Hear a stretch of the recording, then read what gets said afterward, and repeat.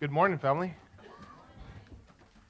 Welcome again to River Valley Community Church. We're so excited for everyone to be here with us. Thank you, band, for helping lead us in songs. Yeah, give it up. You guys always do a great job. Thank you, Bruce, for sharing about the children's ministry. If you guys do not know, one of the reasons I just love River Valley is that people are passionate. Here is overseeing the preschool, and Kate Carius is overseeing the younger kids' departments, rooms, and then all the volunteers. So if you work there, thank you so much for spending your time, giving your energy to that great ministry. It's worthwhile. So if you can convert my heathen son, I would appreciate it. I joke. I just lament. What? Well, she still can't speak complete sentences. Neither can I, but she can't. And so there's some time for her, hopefully. Let's go to the Lord in prayer.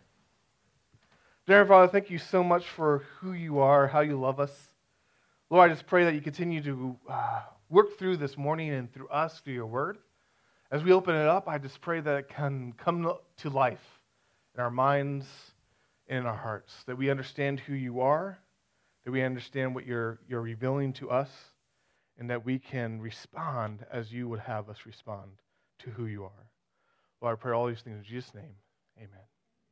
So we're continuing our journey through the book of John. So if you have your Bibles, you can turn open to John chapter 5. If not, have no fear. It'll be on the screen. Starting in verse 1, John chapter 5 says this. And after this, there was a feast of the Jews, and Jesus went up to Jerusalem. Now there was in Jerusalem by the sheep gate a pool in Aramaic called Bethesda, which has 5 roofed colonnades. In these lay a multitude of invalids, blind, lame, and paralyzed. One man was there who had been an invalid for 38 years. When Jesus saw him lying there and knew that he had already been there a long time, he said to him, "Do you want to be healed?" The sick man answered him, "Sir, I have no one to put me into the pool when the water is stirred up, and while I am going, another steps down before me." Jesus said, "Get up, take up your bed, and walk." And at once the man was healed, and he took up his bed and he walked. Now that day was the Sabbath, so the Jews said to the man who had been healed, "It is the Sabbath, and it is not lawful for you to take up your bed." But he answered them, "The man who healed me, that man said to me, 'Take up your bed and walk.'" They asked him, "Who is the man who said to you, 'Take up your bed and walk'?" Now the man who had been healed did not know who it was, for Jesus had withdrawn, as there was a crowd in the place. Afterwards Jesus found him in the temple and said to him, "See, you are well. Sin no more, that nothing worse may happen to you." The man went away and told the Jews that it was Jesus who had healed him. And this is why the Jews were persecuting Jesus, because he was doing these things on the Sabbath. But Jesus answered them, "My Father is working until now, and I am working." This is why the Jews were seeking all the more to kill him, because not only was he breaking the Sabbath, but he was even calling God his own Father, making himself equal with God. I like rules. Usually when it suits me, but I like rules. I'm a part of that segment of the human population that finds comfort in rules.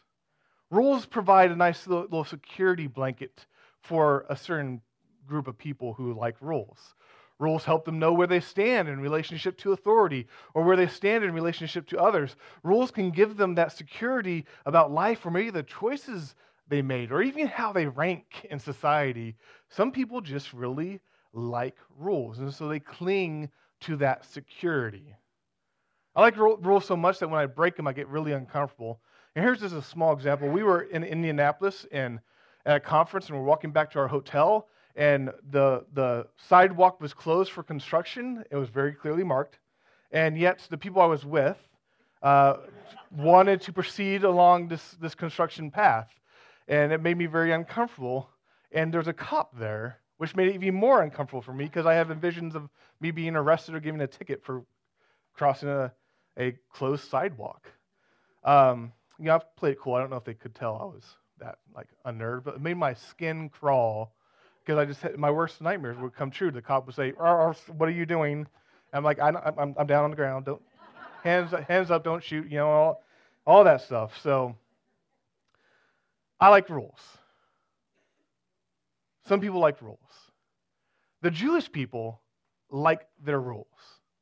And when there's a certain segment of the whole Jewish people that really like the rules, usually called the Pharisees, but sometimes they're just called the Jews, which is shorthand for the religious leaders. These are people who liked their rules because they thought they were pleasing God by following rules. They thought they could be good enough in God's sight by if they followed the rules. They liked their rules so much that they went through the Bible and they said, there's all these rules God gives us. Let's follow all those, but that's not enough. Let's put rules upon rules to protect us from not breaking those first rules. And so they would follow all these regulations and all of these ways, and we can paint them with a broad brush, saying like these people were kind of wrong or they're kind of mean because they always come into opposition with Jesus. But we have to remember these are people usually, generally, trying to honor God and trying to follow God the best they can. And so they thought they could do that by following a list of rules. But instead they came into conflict with Jesus because Jesus kept on reminding them that's impossible. Jesus made it clear it's impossible that you think you can earn your way into God's good graces or even stay in God's good graces by following rules. And so they didn't like it. And there's opposition between Jesus and them.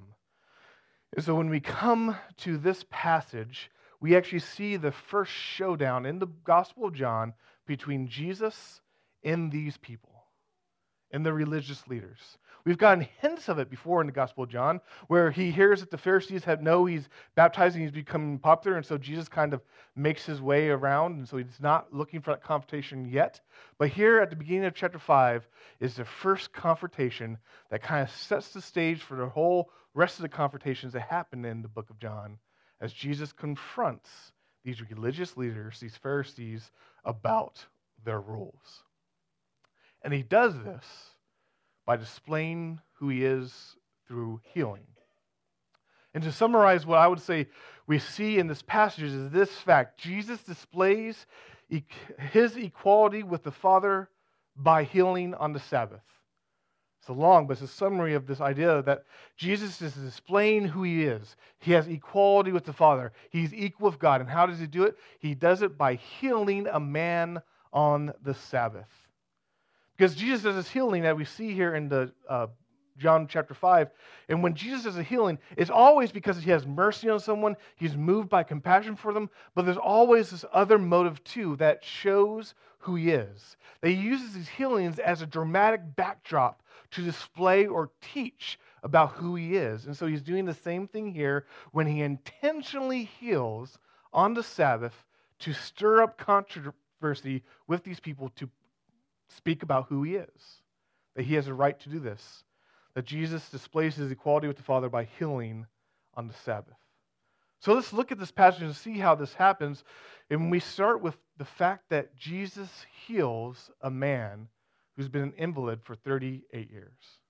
So Jesus visits Jerusalem. He's back in Jerusalem, and he's there because there's a feast going on. We don't know what feast it is happening, but he shows up, and that kind of gives us a reason why he's coming back to Jerusalem, is that there's a festival for the Jews, a religious festival, and he's there, and he goes by the sheep gate, which is in northern Jerusalem, and close to that location, there's these pools called Bethesda.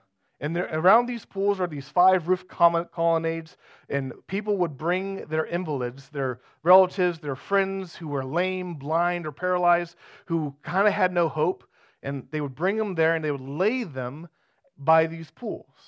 Because there's this common thought that these pools that extra biblical sources say are kind of reddish in color maybe, and every now and then they would kind of bubble, get stirred up, had some kind of medicinal value.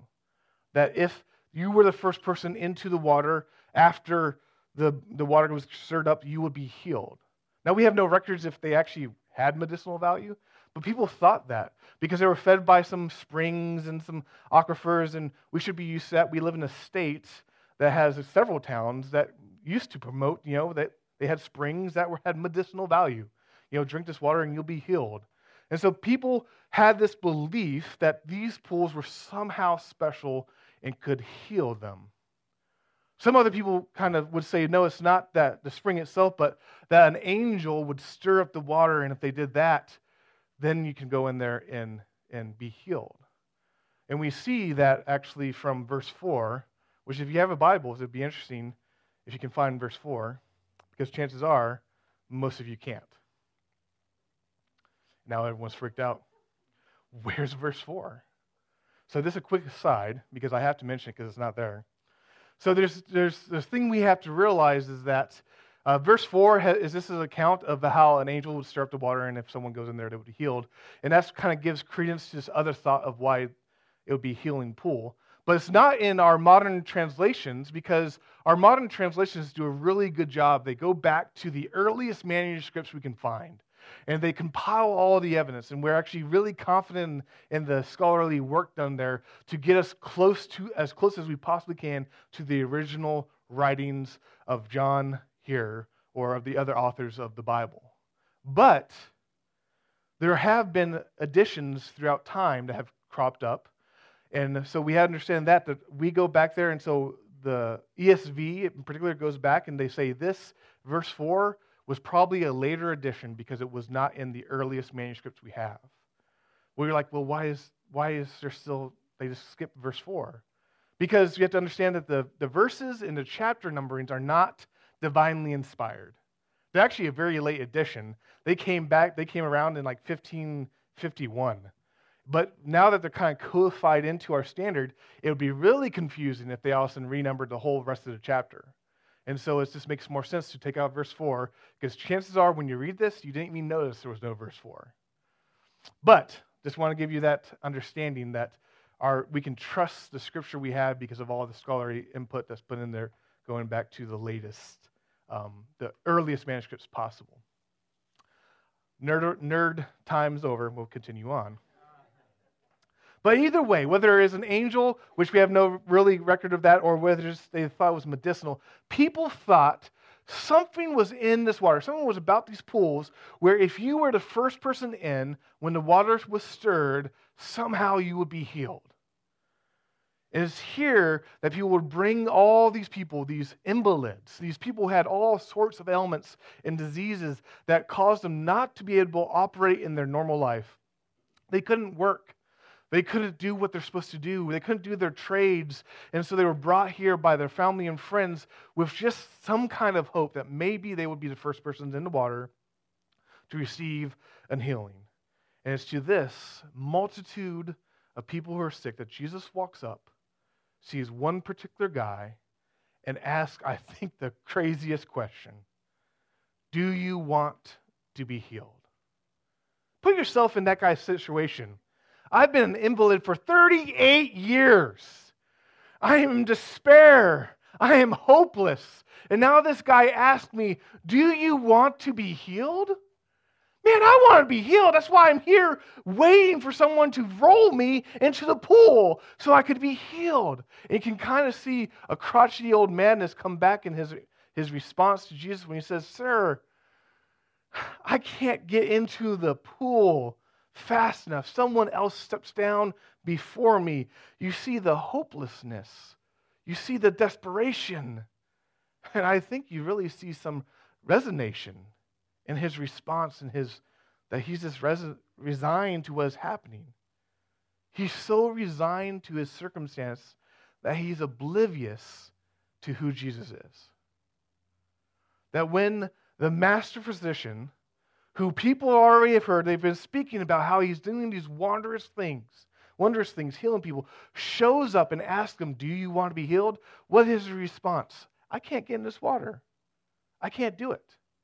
That's the same obliviousness of someone standing in a burning house and a fireman is at the window screaming, do you want to be saved? And the guy's like, well, my fire extinguisher won't work. It's absurd that he doesn't even recognize possibly that Jesus is more than he might appear. Then when he's asking this question, there's hope being offered. But we can't be that critical because so often we are the same as this man, oblivious to the fact that Jesus offers hope. Now, I don't know if you're like me, but so often I can be just focused on my problems. I can be navel gazing the reality of my circumstances, that I don't stop and I don't look up to see the wondrous fact that Jesus is here asking for him to heal me, to be with me, to help me, to guide me. And Jesus asked this question of this man, do you want to be healed? And he asked the same question to us, do you want to be healed? And we know the truth on the other side of the cross, that when he asked this question, it's not just about physical healing. It's about that deepest, most severe problem we have, sin, that when Jesus says, do you want to be healed? He's saying, do you want to be healed from your separation from God? Do you want to be healed from the problem that's causing all the conflict in your life? Do you want to be healed from the pain and turmoil of this life? Do you want to be healed from what is keeping you from who you're supposed to be in me and with God? Do you want to be healed? And so Jesus, we don't see the man even saying yes. How does Jesus respond to a crotchety old man saying, I can't get in the pool? Get up, take up your mat, and walk. He heals them with a word. He heals them when he had no hope. He heals this man, and the man gets up, and seemingly the man just walks away. So why did Jesus heal this man? Was it because this invalid somehow was better than all the other sick people under the colonnades there around these pools? No. In fact, let's look at who this man is through this passage, and it doesn't paint that really good picture of this man. First of all, this man, he kind of is the grumbling response to Jesus shows that he's not really aware of who Jesus is, and he's oblivious to him. Not only that, but when he's healed, it doesn't show the man turning to Jesus and saying, thank you, this is nice, I can walk and carry my mat now. No, he just kind of picks up his mat and walks away. When the Jewish authorities see him doing this and they say, hey, it's not lawful for you to do this on the Sabbath, what is his response? Oh, that man, that guy who healed me, he told me to do it. He's kind of pushing the blame. He doesn't want to get into a confrontation with the religious leaders. He's like, hey, is this guy who did that? Go for him. He's so oblivious that he didn't even check to see what Jesus' name was. That when they came and say, who did this? He's like, I don't know. Some dude walked up and said, get up and walk, and I did. He's still kind of oblivious to who Jesus is. Not only that, but when Jesus shows back up into his life at the temple and reveals himself to him, what does he do? He runs and tells the Jewish authority figures, it was Jesus. He rats Jesus out. There is nothing in this man that would make Jesus heal him. He is the least deserving of being healed. And I don't know about you, but that gives me so much hope. It gives me so much hope that God and Jesus do not act based on my goodness. God and Jesus do not act based on my deserving. And that is good news for me because I am not good and I don't deserve it. This is so much good news because I don't deserve for Jesus to save me, yet he does. I don't merit him to bring me new life or to him for love me, yet he does. You are not good enough to meet God's standards, and yet he saves you and brings you into his family.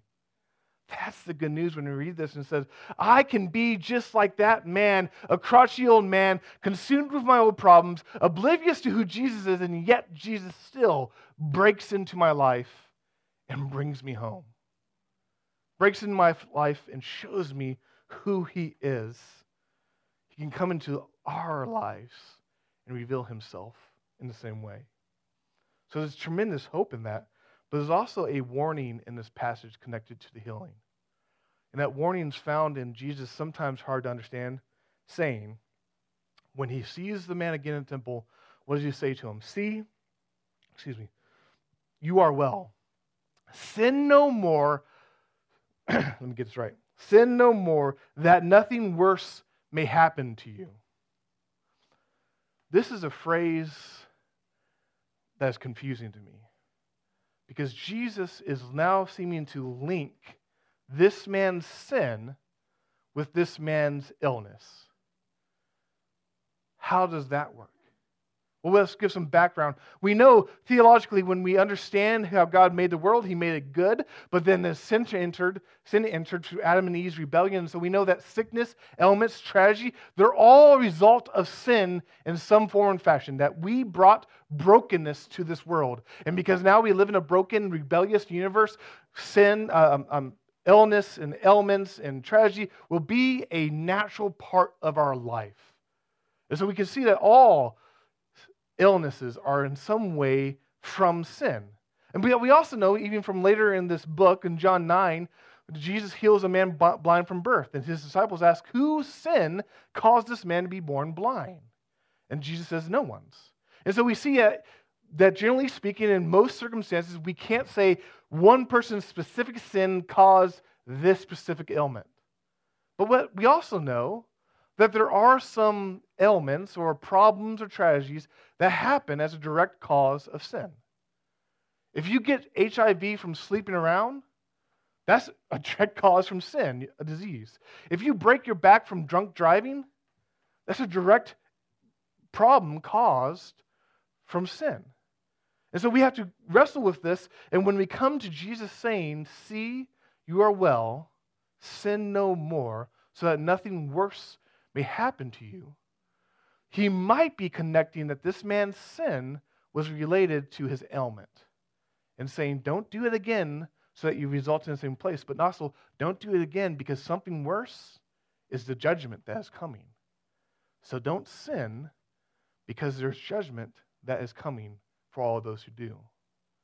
And so when we compile all this, I think we can really make the case that we take now that there's a warning in Jesus' phrase, a warning that says that all ailments, all tragedy, all illnesses that we experience in life, they are a call for all of humanity to repent. They're a call for humanity to recognize that there's brokenness in this world. That when Jesus is saying this phrase, that he's saying these things should remind us that the world is not how it's supposed to be. And they remind us that we're all sinners and that we're all in need of salvation. And so we repent of our sin, even if our ailments or our tragedy are not directly tied to our sin. We repent of our sin because we know we all have a need to be saved. And so in this hard saying of Jesus, we see that he heals us, and he heals this man, and he warns the man away from sin. He heals us from sin, and he warns us to stay in him. He's warning us away from sin because there is a judgment that is coming, and thanks be to God that if we know Jesus, we're safe in him from that judgment because he has taken the price, the debt for our sin. So this healing is another miracle and a sign of Jesus pointing to who he is, that he's healing, that he is the Lord over sicknesses, and that God even uses the brokenness of this world as a way to point us back to our need of him. And we know some things about this healing that are true, that cannot be in doubt, and that is that when Jesus healed this man, it was not fake. It was real. When Jesus healed this man, he got up and he walked. No one disputes this claim. No one said, excuse me, he was a plant. You know this guy. He's from Nazareth too, and you brought him down here, and it's just a fake healing. No, Jesus healed this guy who didn't know, and he was healed. It was a true healing. And this has tremendous hopes for us because when Jesus enters our life, it's not just a veneer over our life. It's not just surface level. That he truly is in our life and changes who we are and how we see him. We also see that this healing is free. As I said, this man didn't deserve it. This man didn't pay Jesus for it. In fact, we see an old, embittered man who's broken and helpless and can bring nothing to the table, and yet Jesus heals him. It's the same for us. That we're hopeless and broken on our own.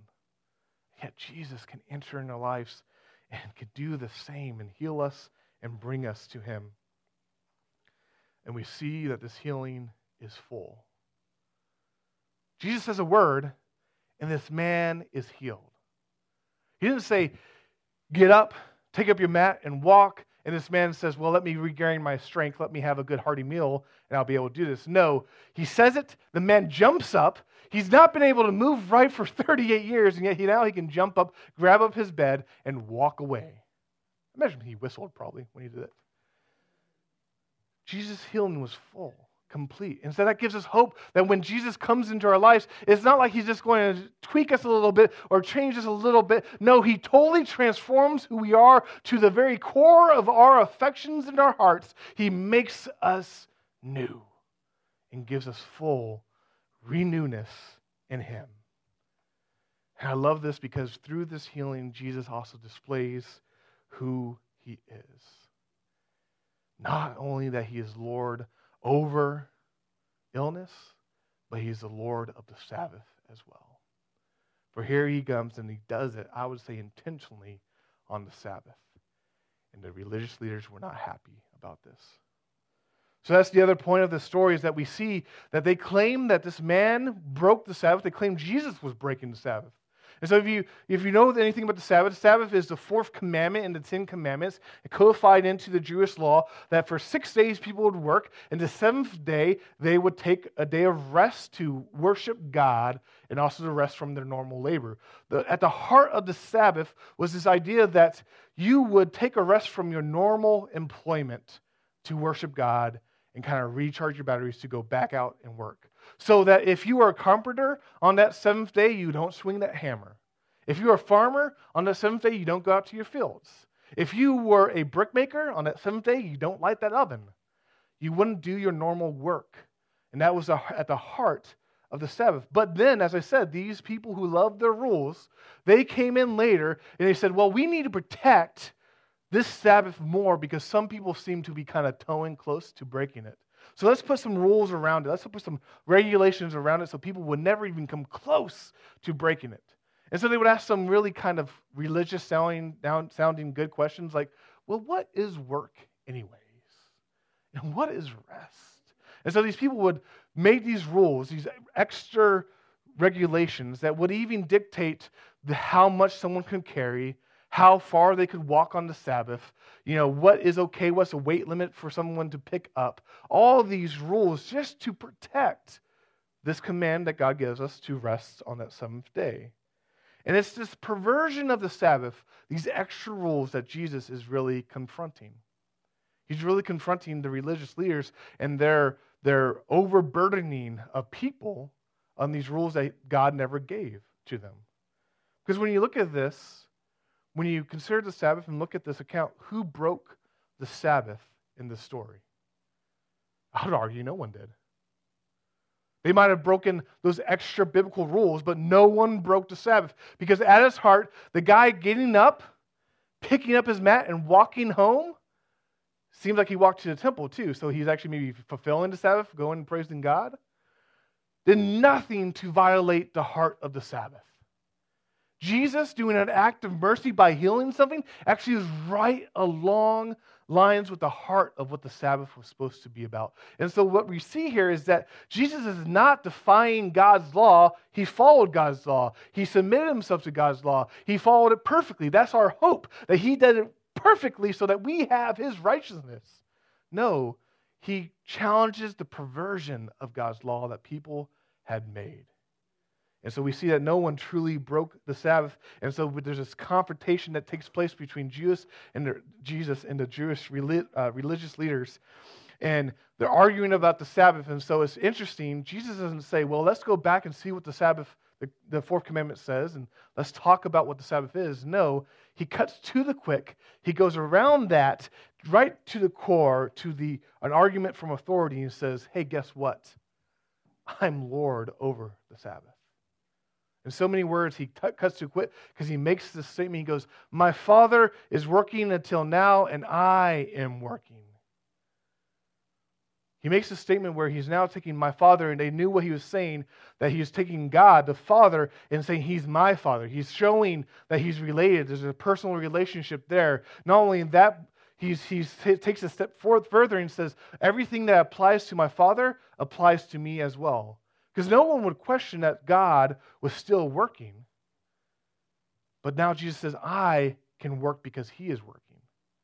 If we follow his logic, Jesus is not saying, since God is working, everyone can work on the Sabbath. No, he's saying, since God is working, I can work on the Sabbath because I am equal with God, that I am God.